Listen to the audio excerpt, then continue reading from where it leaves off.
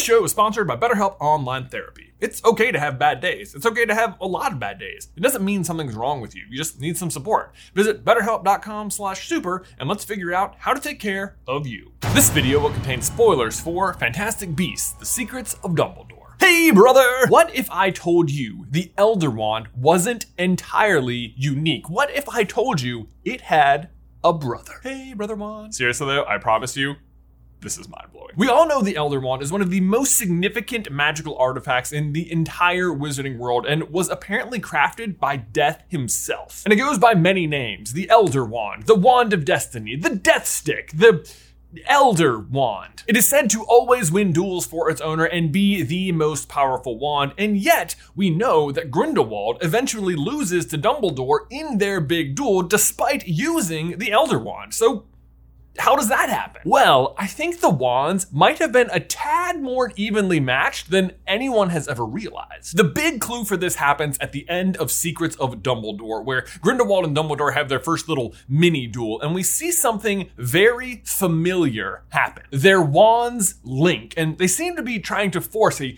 golden bead at the collision point towards one another. Almost exactly the way Harry and Voldemort's wands connected in the graveyard just before they enacted Priori Incitatum, which, in case you need a reminder, is the rare effect that happens when two wands with twin cores are forced to duel. Dumbledore and Grindelwald don't create the same sort of golden web that happens with Harry and Voldemort, but they definitely are still separated from everyone else around them in some sort of dome-style magic. But wait, okay, so does that mean that Dumbledore's wand shares a twin core with the Elder Wand? Because, honestly, I think it must.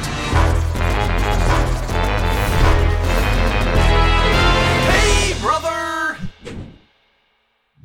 Guys, before we dive on into today's video, we need to give a huge thank you to today's sponsor, BetterHelp Online Therapy. Many people don't realize that their headaches, teeth grinding, and indigestion even can be indicators of stress. And let's not forget about doom scrolling, sleeping too little, sleeping too much, overeating, undereating, and doom scrolling. Stress can cause a lot of problems above and below the surface. Personally, I know that even though I love my work life and my family, they can also be huge sources of stress. And when I'm not managing it properly, it can really start to build up. So in a world that's constantly telling you to do more, sleep less, and grind as much as possible, here's your reminder to take a little break and maybe try some therapy. Therapy has been an invaluable tool in my life, just helping me set boundaries, maintain priorities, and making sure I'm not running on empty all the time. And BetterHelp is customized online therapy that offers video, phone, and even live chat sessions with your therapist, so you don't have to be on camera if you don't want to be. And it's much more affordable than in-person therapy, so give it a try and see if online therapy can help lower your stress. Plus, SCB viewers can get 10% off their first month when they head over to betterhelp.com/super. Again, that's betterhelp.com/super to get 10% off your first month. Link is in the description down below.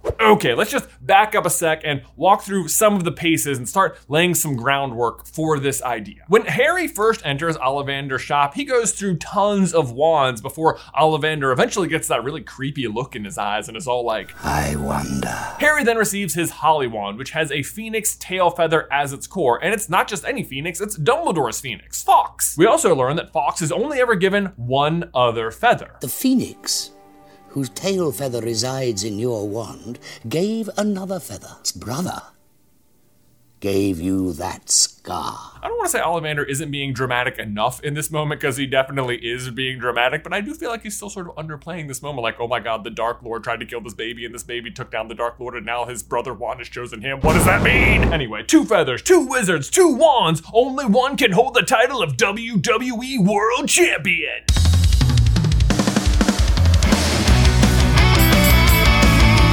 Wizarding World Elite World Champion?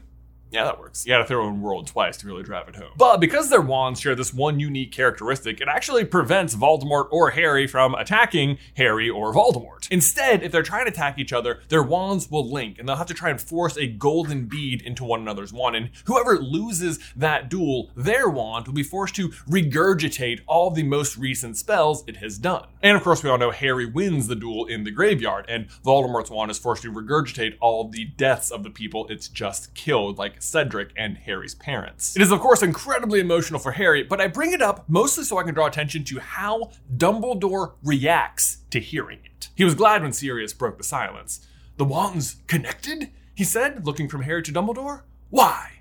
Harry looked up at Dumbledore again, on whose face there was an arrested look. "Priori incantatem," he muttered. And that line, "priori incantatem," he muttered, reads to me as not just a statement he's saying to the room, but also to himself. Almost as if a dark memory has just resurfaced in his brain, a memory that perfectly explains to him what happened between Harry and Voldemort. He goes on, "So what happens when a wand meets its brother?" said Sirius. "They will not work properly against each other," said Dumbledore. "If, however, the owners of the wands force the wands to do battle, a very rare effect will take place. One of the wands will force the other to regurgitate spells it has performed in reverse, the most recent first, and then those which preceded it." He looked interrogatively at Harry, and Harry nodded. "Which means that some form of Cedric must have reappeared." And let's pause there, because this is a critical point, and honestly, that was quite a guess. Like, Dumbledore is putting this all together really quickly. Even for Dumbledore. Someone who, mind you, is already aware of the twin core situation and yet still seems slightly alarmed by this new information. But I think Dumbledore reaches this conclusion so quickly because he's seen it happen before, and maybe because it was his worst nightmare. And we actually know what Dumbledore's worst nightmare was because he tells Harry in King's Cross. "They say he feared me, and perhaps he did, but less, I think, than I feared him. Not what he could do to me magically. I knew that we were evenly matched. Perhaps that I was a shade more skillful. It was the truth I feared. You see, I never knew which of us in that last horrific fight had actually cast the curse that killed my sister. You may call me cowardly. You would be right.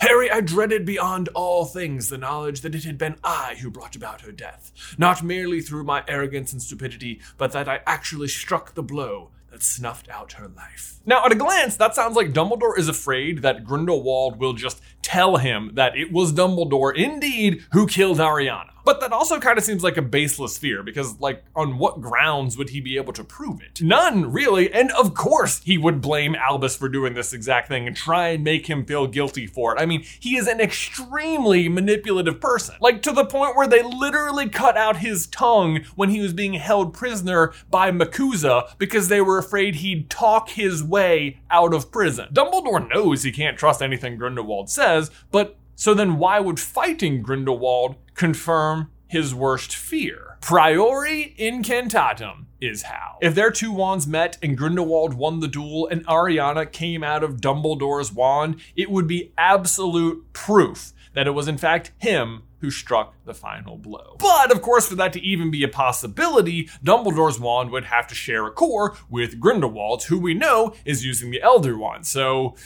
how would that be possible? Well, interestingly, we do know what the core of the Elder Wand is. It is the tail hair from a Thestral. And in Dumbledore's own opinion, the Deathly Hallows were not in fact created by death, but instead by the three Peverell brothers. Whether they met death on a lonely road, I think it was more likely that the Peverell brothers were simply gifted, dangerous wizards who succeeded in creating those powerful objects. That means the first brother, Antioch, made the Elder Wand himself with the tail hair from a Thestral. It also means if his wand has a twin core anywhere, it had to come from the same Thestral. And while his brothers may have made less powerful wands, they definitely would have had access to the same Thestral and definitely would have been capable of making their own wands. I mean, don't forget, the second brother, Cadmus, made the Resurrection Stone. The third brother, Ignotus, made the Invisibility Cloak. And Dumbledore says this about Grindelwald's time in Godric's Hollow. He wanted to come back to Godric's Hollow, as I'm sure you have guessed,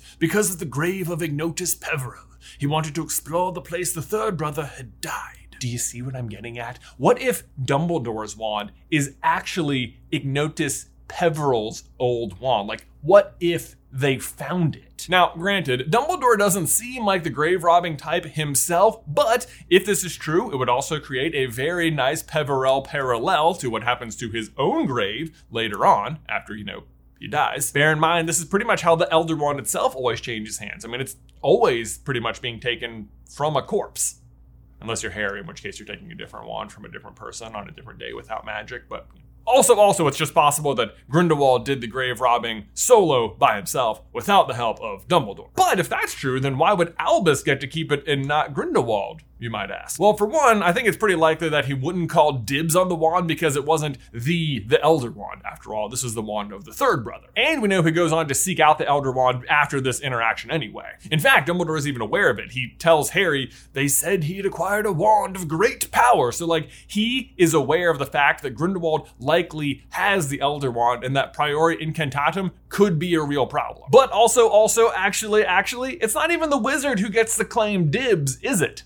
It's the wand. The wand chooses the wizard, Mr. Potter. So now the question is, do we have any really big reason to believe that the wand would have chosen Dumbledore in the first place? Of course we do. Welcome to the channel. Let us walk you through our process. First of all, let me just go ahead and say that this wand, Dumbledore's wand he's using in the Fantastic Beasts movies, doesn't have any known characteristics. Wand wood or core. What we do know is that it's freaking awesome looking, and they decided to include runes on it, just like the Elder Wand. But we also know Dumbledore eventually ends up with the Elder Wand, so we thought that might be a good place to start. And on Pottermore, we can learn this about wands made with elder wood, the rarest wand wood of all, and reputed to be deeply unlucky. The Elder Wand is trickier to master than any other. It contains powerful magic, but scorns to remain with any owner who is not the superior of his or her company. It takes a remarkable wizard to keep the Elder Wand for any length of time. And that of course all tracks, but if you continue down the article, it does have one more seemingly random inclusion. An additional fact I've unearthed during my long years of study is that the owner of Elder Wands almost always feels a powerful affinity with those chosen